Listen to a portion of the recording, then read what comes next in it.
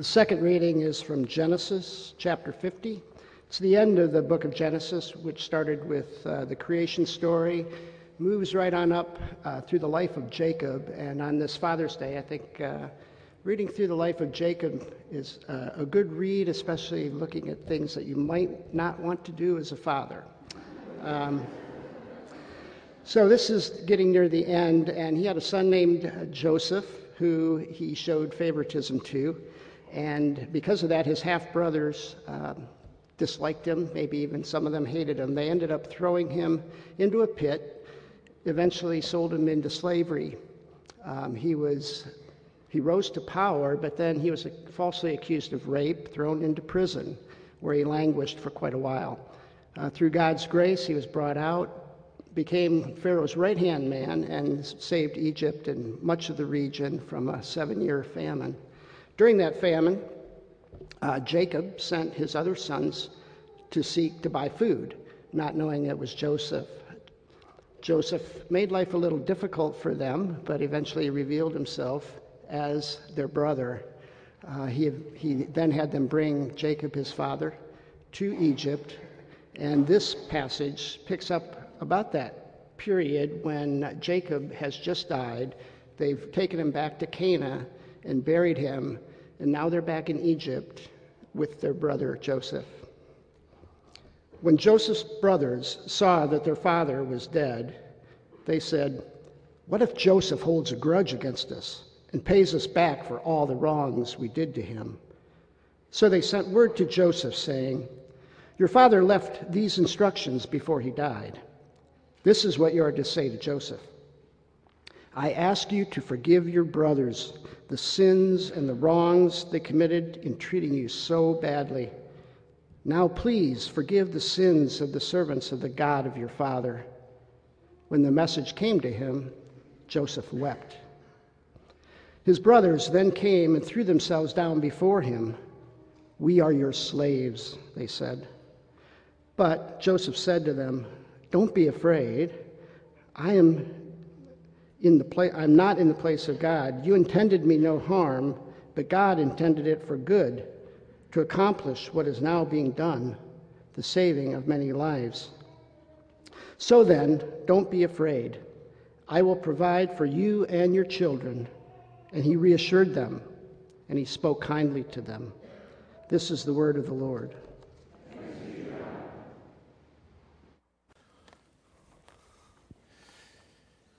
You've probably heard this phrase applied to any number of celebrities or people of significance or power.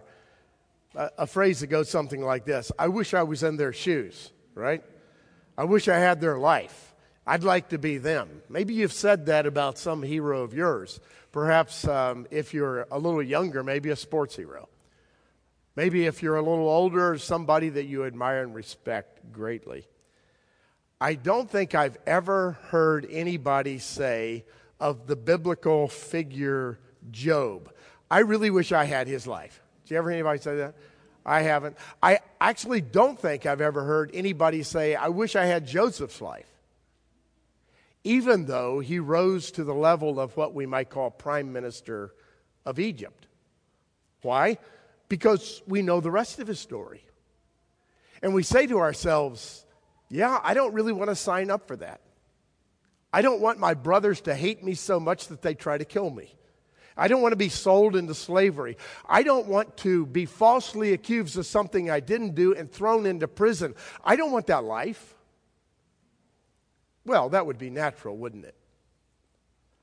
But I want to suggest, perhaps, we should want to sign up for that life. Well, maybe not the details, but maybe in our best moments, we should say to God, "God, put me through the ringer. Make me climb the mountain. Let me walk through the valley. Because I know, God, what adversity does for people." At least people who are willing to keep their faith. Joseph's story is amazing. He's a young man, probably in his teens, maybe 17 at some point in the story. And he reports on his brothers to his father. A bad report. In other words, he's a narc, a tattletale, somebody who goes out and finds the bad news and brings it back and tells on them. He does that when he's a very young man, and maybe he was just a brat. You know, you may have had a brother like that or a sister like that, just a brat, always trying to get you in trouble. Maybe, or maybe, it was his job. Oh, wait, think about his father. Who's that? Jacob, the heel grasper, the deceiver. Think about his mother, Rebekah, who connived for Jacob to get the birthright. Rachel, get the birthright for her son. Think about the heritage of Joseph. And don't you wonder whether or not Jacob says to his son, his favorite son, I want you to keep your eye on those boys. Let me know if something's going wrong. Tell me the inside scoop. That sounds like possibly what happened. No matter. He was a favored son, and they hated him for it. He was clothed in a robe that nobody else could wear, a robe of many colors, multicolored. It was a robe that made him look royal compared to the shepherd brothers that he hung out with and grew up with.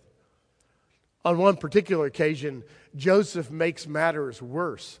He goes and he tells his father and his brothers that he's had a couple of dreams.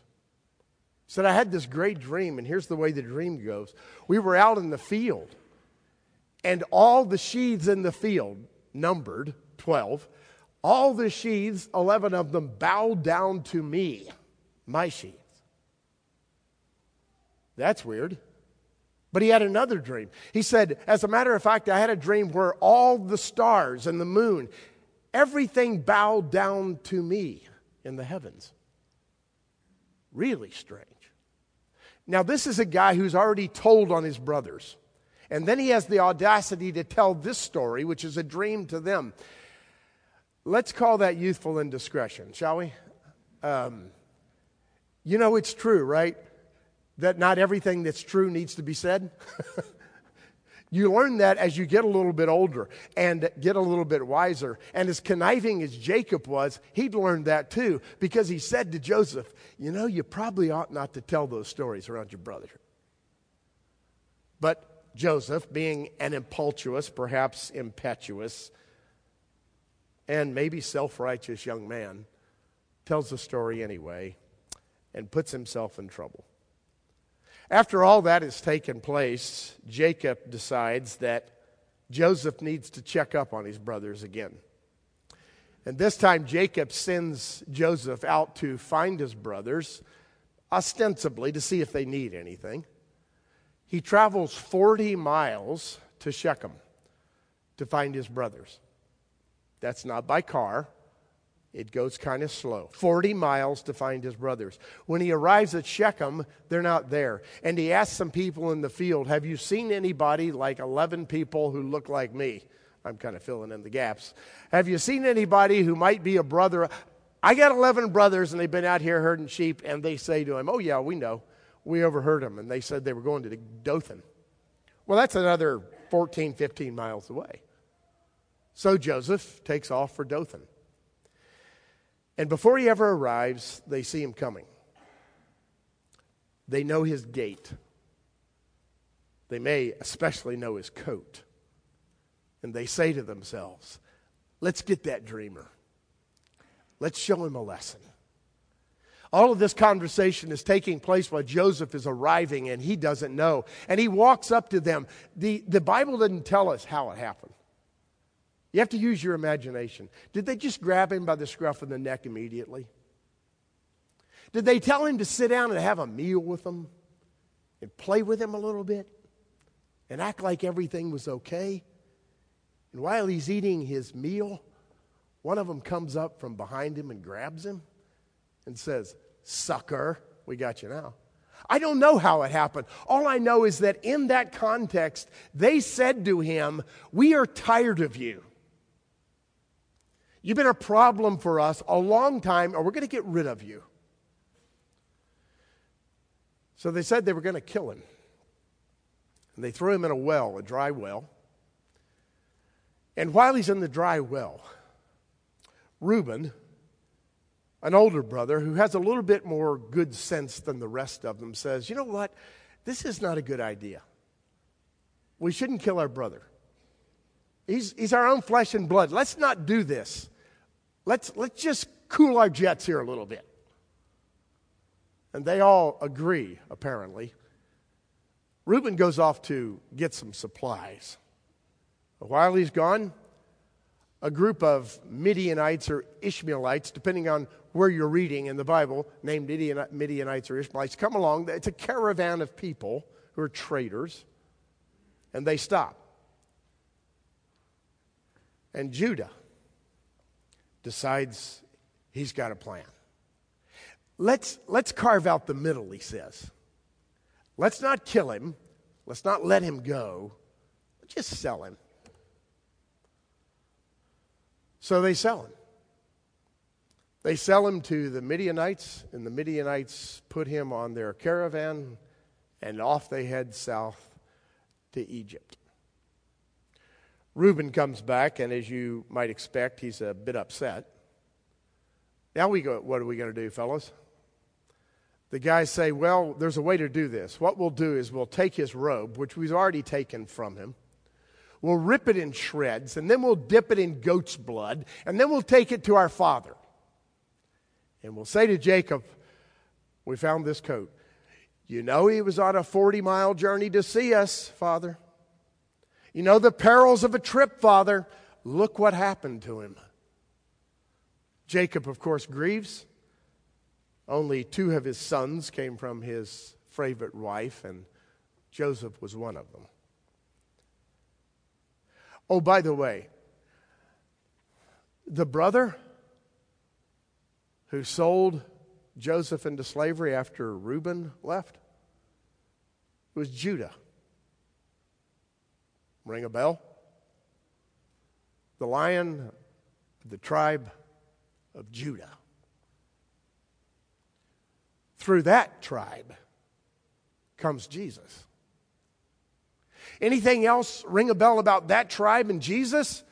Judah. He's the one who saw his daughter-in-law and thought she was a prostitute and bore a child with her. The Lion of the tribe of Judah, the lineage of Jesus. There are storylines like that all through the Bible, where God takes ridiculously sinful, sinister, mean-spirited, murdering kind of people and accomplishes his will in spite of what they've done. That's part one for Joseph. He's quite a young man now, maybe not even 20 when he's sold into slavery. He's sent to Egypt, sold to Potiphar, a very high official in the king's court. All things considered, it's a great place to be sold into slavery. Egypt, by the way, is at the pinnacle of nations all over the world. It is the most powerful and the most prosperous. No one has trouble in Egypt, unless maybe if you're a slave. It's a wonderful, glamorous place to be. So there's Joseph in Potiphar's house. It could have been worse. Joseph continues to do what he's always done, which is to serve a master. In the previous setting, it was his father. Now it's Potiphar. He serves Potiphar faithfully, and the text says, when Potiphar saw that he was a good worker and the Lord's favor was upon him, he decided he would give him everything he wanted, and he'd put him in charge of all his affairs.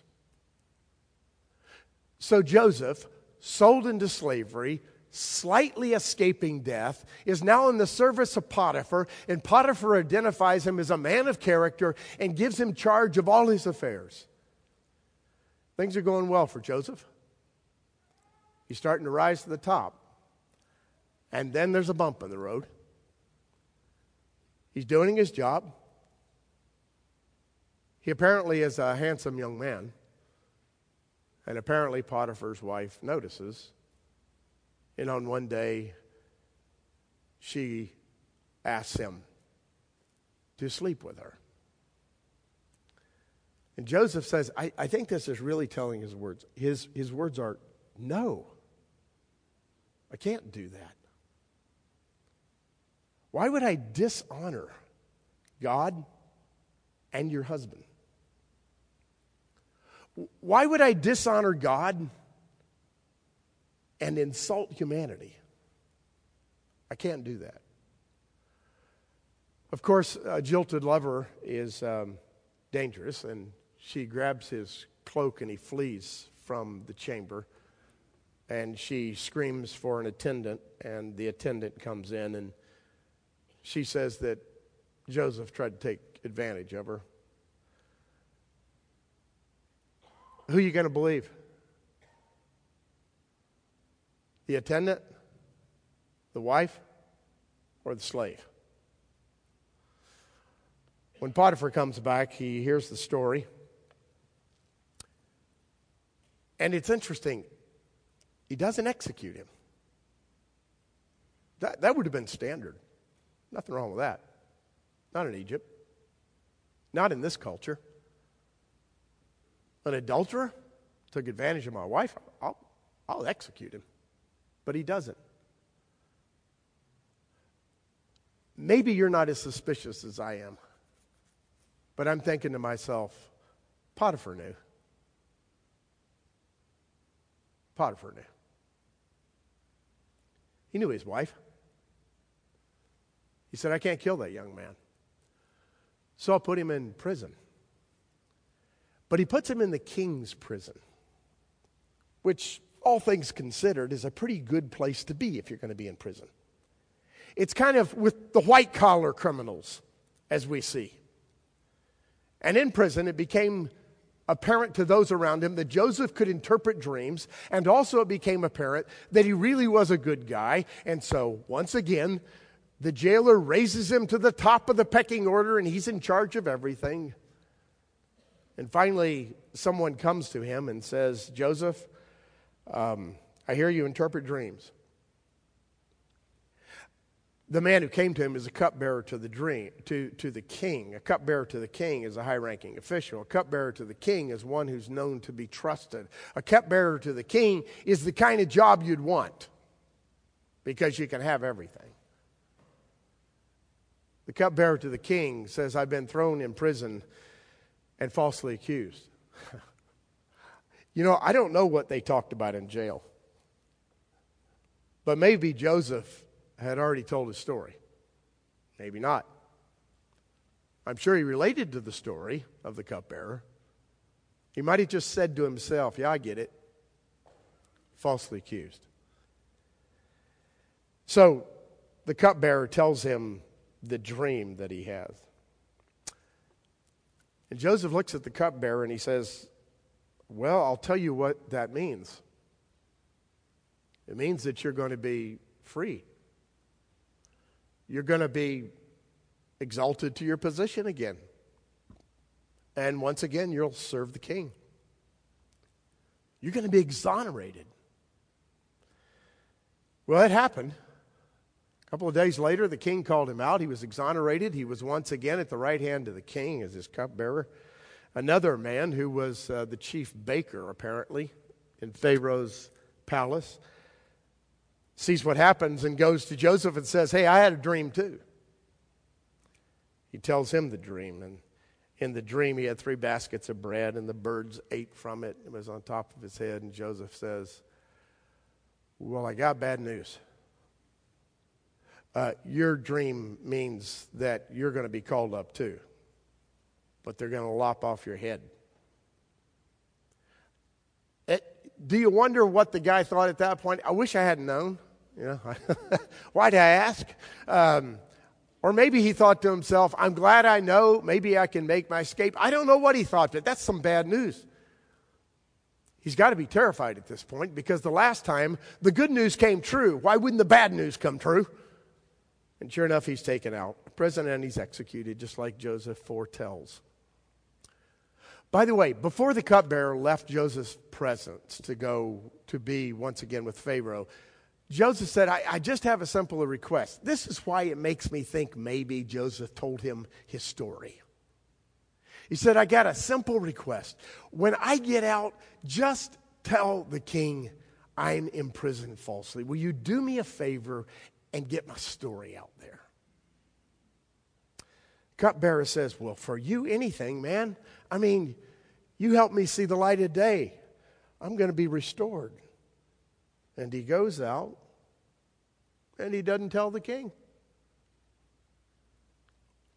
What a wussy. What a self-centered brat. Maybe he's just fearful.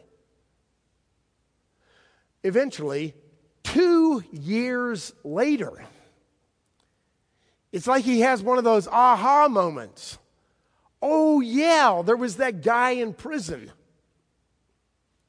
The reason he had the aha moment is because, in my opinion, it was in his best interest.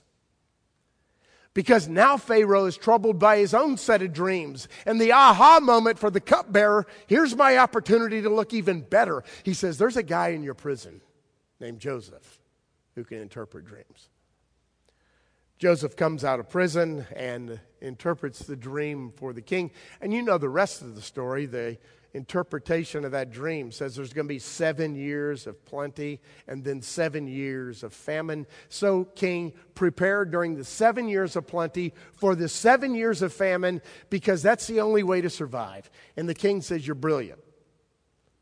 I'm going to sort of crown you vice regent. You're going to be the prime minister. You're going to be second in command. You're going to be over this entire operation and just about anything else. That's what I'll give you. And Joseph rises to the heights of his rank. By the way, I think it's interesting when you read a story, what's there and what's not there, right? You have to believe that the writer of Genesis is telling this story for a reason, and you have to assume that he's telling you certain things and not telling you other things, and perhaps not telling you other things is his wish for you to think of them. Maybe I'm wrong about that, but I'll tell you what I don't see. Anywhere in the story, I don't see resentment or bitterness from Joseph. And nowhere in the story do I hear him saying, God, why me? Now, you may say to yourself, oh, quit being so Pollyanna. Surely he said that. Maybe he did. But surely the writer wants us to see an individual who walked through adversity without being bitter and self-centered and angry. It's a wonderful story. Of course, after Joseph is sold into slavery and rises to the level of prime minister, he saves the nation, and ironically, he saves those who sold him into slavery, his brothers. Because, think of it, friends, Egypt is the breadbasket of the world. It's like is it San Fernando or San Joaquin Valley in California? What's the name of that one? San something or another. I've driven through it. It's beautiful. It's unbelievable. I know we get fruits and vegetables from other places, but that place is the breadbasket of a lot of our grocery stores. Egypt was the breadbasket of the world. The Nile River flooded frequently, and that flooding gave irrigation to the crops. In the middle of otherwise a desert, a fertile valley. People routinely came to Egypt to buy grain. Nations routinely bowed the knee to Pharaoh asking for deliverance from some form of famine or poverty.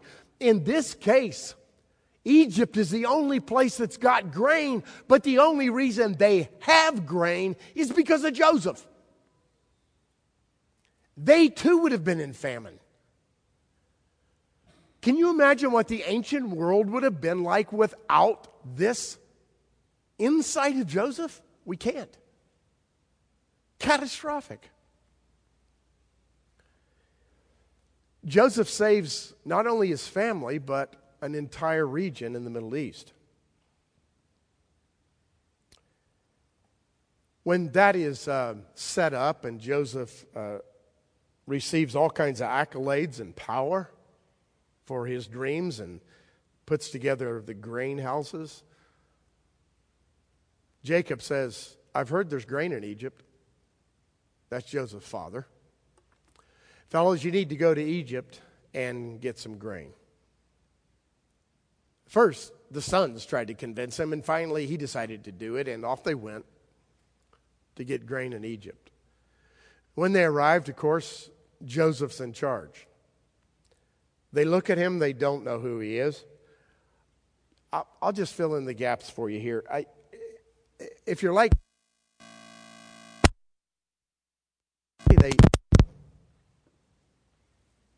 Is it working now? There you go. I think that was my fault. Really, they didn't know who he was? Didn't recognize him? Aren't there some family resemblances? You know how whenever you meet someone's brother, and you've never met the brother, you look at him and you say, oh, he does his mouth the same way. Or he has that same look whenever I know what you mean, you know what I mean. Surely I'm thinking, when they saw Joseph, they must have thought to themselves, oh, wait a minute, there's no reason to believe that from the text. I just wonder. So why didn't they? Well, first of all, he's all dressed up in this huge apparel of sort of a vice regent, whatever that looked like. Furthermore, you might know from Egyptian culture, those of high standing in Egyptian culture, they were really into makeup. Okay? You know, the eyes and everything. I mean, you looked completely different than normal when you were one of them. There's a third reason, it seems. He speaks Egyptian. They don't hear a Hebrew word coming out of his mouth. So whatever characteristics might have been in his mouth or his eyes or whatever, you can hardly see it for the veneer of Egypt all over. So they don't understand who he is, but he knows them. And basically he taunts them. He tells them he doesn't believe their story. He tells them they're spies to check out his country, and they beg and do whatever they can to get the food. And then he says, okay, here you go. Here's your grain. Put it in your sacks. They pay him for the grain, and they take off. But the taunting is just beginning. As they take off, they stop for a rest stop, and they open their bags, and inside their bags are the money they used to buy the grain. They're terrified. They go ripping back to town. Sorry, we found our money in there. And Joseph says, well, I told you were thieves. You bums, now I'll do you one better. I'm going to put you in prison. No, that was a mistake. I don't know how it got it. Really? Thieves? I mean, they got nothing, right? They're just begging. I wonder how long it went on. If I'd have been Joseph, it would have gone on a day or two. I would have just come and visited them and let them plead their case and then dismissed them and put them in prison a little longer. I don't know how long it went on. It went on enough to terrify them. And finally he says to them, okay, I'll let you go on one condition, and here it is. What I want you to do is bring back your youngest brother. Because he'd ask about their family. The youngest brother, remember, is the birth brother of Joseph's mother. And he wants to see him. They said, oh, okay, our father won't allow that. Okay, all right. And off they go. They get back to Canaan, and of course, Jacob is very grateful for the grain. And I'm thinking to myself, he's saying to himself, I hope this grain doesn't get used up before the rains come. Because if the rains come, then we'll be okay. We won't have to go back to Egypt. Because he's heard the story about Benjamin. And he doesn't want to send Benjamin back. Well, eventually, they have to have more food, and Benjamin goes back with them. And when they come back that time, Joseph is still toying with them. He brings them in for a feast. Do you remember this part of the story? He brings them in for the feast, and he lines them up at a table, we assume, a table in birth order. And he puts Benjamin, the youngest, at the head of the table. Now, at this point, surely they're not so stupid that they're not being suspicious. They're looking around. What? How does he know this? He probably Googled it or something. I mean, he just knows the family. No, how does he know this? And then they eat lavishly. And then Joseph sends them on. And this time when he sends them on, he puts a silver cup, his silver cup, in Benjamin's bag. And when they stop again, they find the silver cup in the bag, but only because someone from Joseph's office comes after him first and says, my master's missing his silver cup. No, we'd never do that, thieves. No, we'd never do that, crooks. No, we'd never do that. You can check anybody's bag, and you can check all our bags, and whoever's got that silver cup in it, if it's there, we wouldn't do it. They're in big trouble. You can take them back to be your slave. Of course, it's in Benjamin's cup. They go back on knees again, begging Joseph. At this point, he finally reveals himself in tears. And he says, go get Dad. I want to see my dad. They return, and Joseph gives them a particular spot in Egypt, courtesy of Pharaoh. And they live there, and they make it a good land. But when Joseph tells them to settle there, and they do, and they experience this wonderful land of Egypt, finally their father dies, Jacob. That was the story from Genesis that you heard this morning. And Jacob's request was, you know what, this has been great. Joseph's awesome. We have plenty to eat. But whenever I die and I don't need to eat anymore, I want to be in Canaan. Okay? Take my bones back. That's home. So they agree to do so, and they take his bones back. And when they come back to see Joseph, after that burial ceremony takes place, they're terrified. Well, you can figure why they're terrified. Jacob's dead, and now they think Joseph is really going to take advantage of them. He's been patient for a lot of years, and he's been patient for a few here too. And now they know their just deserts are on the way. And Joseph says to them, and this is the key phrase, "No, my brothers, what you meant for evil, God meant for good." Can't you see what happened?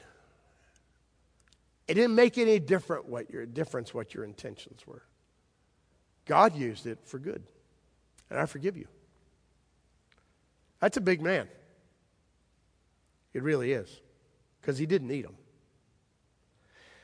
At the end of this story, chapter 50, what you'll find is that when Joseph is about to die, he says to his brothers who remain, I want you to send my remains back to Canaan too. Because I know God is going to give you an exodus. And whenever your exodus comes from this land, I want you to take my bones with you. He never forgot the promise of Abraham. This is the end of that patriarchal section in Genesis. Joseph says, I know the story and I believe it. And I believe it so much I want you to take my bones back because you're going to get out of here one day and I want to go with you. You know how long they stayed in Egypt? 430 years. And when they left, they took the bones of Joseph.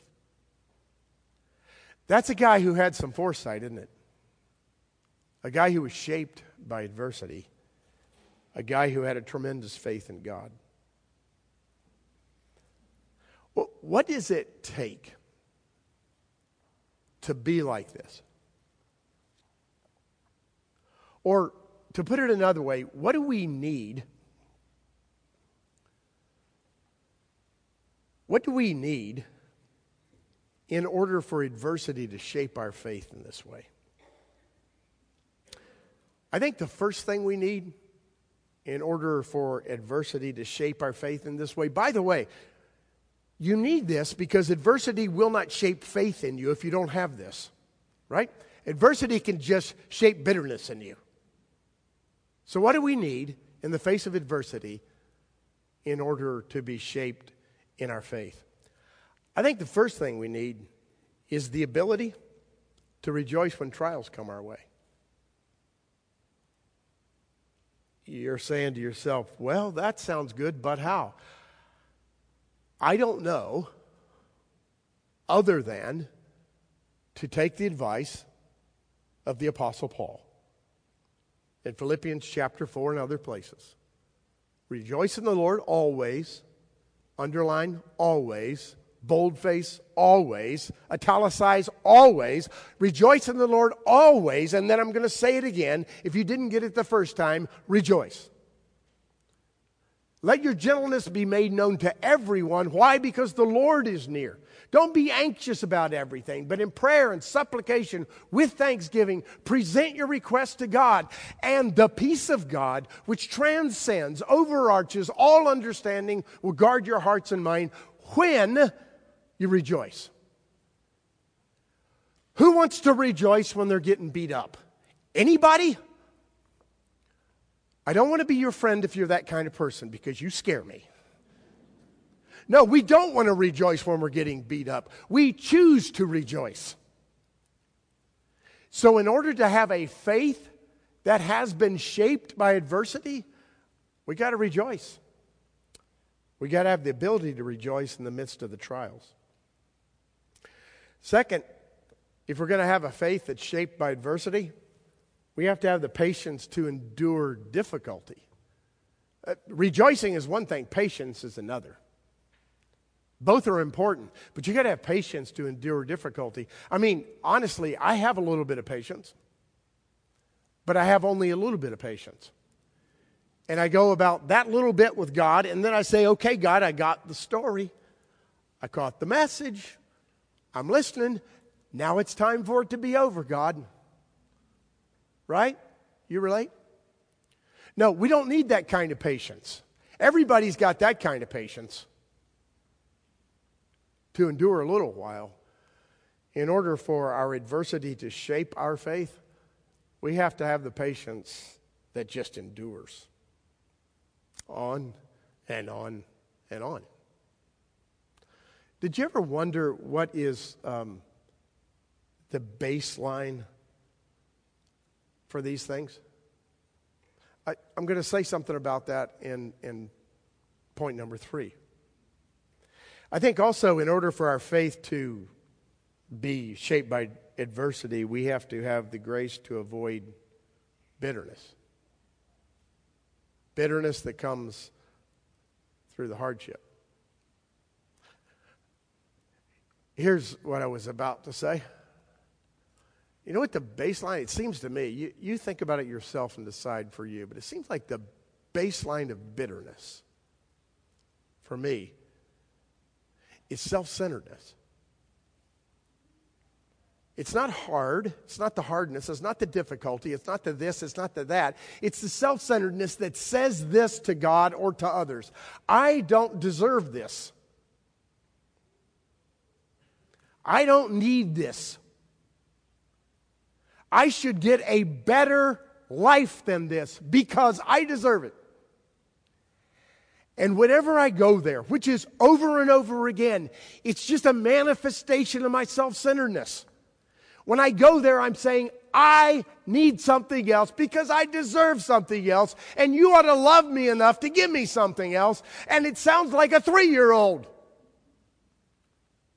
which is me. I'm absolutely self-consumed. But I need the patience and the grace to avoid bitterness, because bitterness kills me. Also, in order to have my faith shaped by adversity, I need the wisdom to see God's hand or God's activity in my life. Now, when I say see the hand of God, I don't mean literally see the hand of God.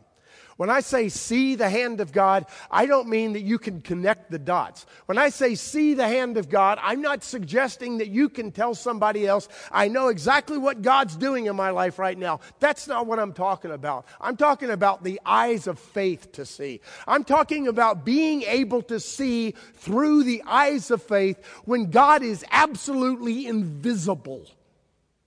And when everything is going wrong, the eyes to see that God is there in the activity of my life, even when I can't see Him. That's the kind of faith I need in order to be shaped in adversity. Wow, is that hard? But it's faith. The final thing I think we need in order for our faith to really be shaped by adversity is that we need to be able to believe and have faith that God is working out everything for our good. Again, back to Paul. We need to believe what he said, that all things work together for the good of those who love God, who are called according to His purposes. Do you realize if we believe that, or should I say when we believe that, because our faith is not strong enough to always believe it. When we believe that, do you realize how ironclad our life is?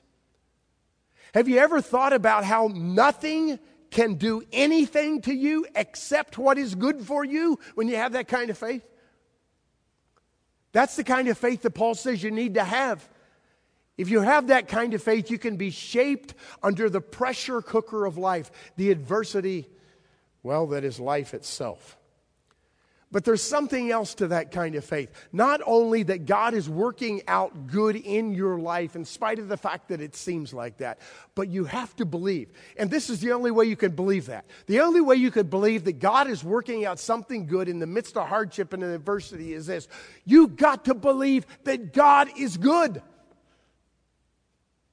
You have to believe it. And that believing comes without understanding a lot of times. You actually have to believe that God is good in order to believe that He's working out everything in your best interest, right? That's the baseline. God really is good. I don't know if you noticed, but of course I did because I put it together. It looks like that could be a prayer, doesn't it? Actually, I wrote it as a prayer. And what I'd like to do is to conclude by praying the prayer. And what I'd like you to do is enter into the prayer. Let's pray. Gracious Lord, I pray that you will grant us the ability to rejoice when trials come, that you will give us the patience to endure under any difficulty, that you will allow us the grace to avoid the bitterness that comes from hardship, that you will provide us the wisdom to see your activity in our life and to believe that you're there even when you seem invisible. Dear gracious Lord, grant us the faith to believe that you are always working out everything for our good, and that someday you're going to make all things new. These things we pray through Christ our Lord. Amen.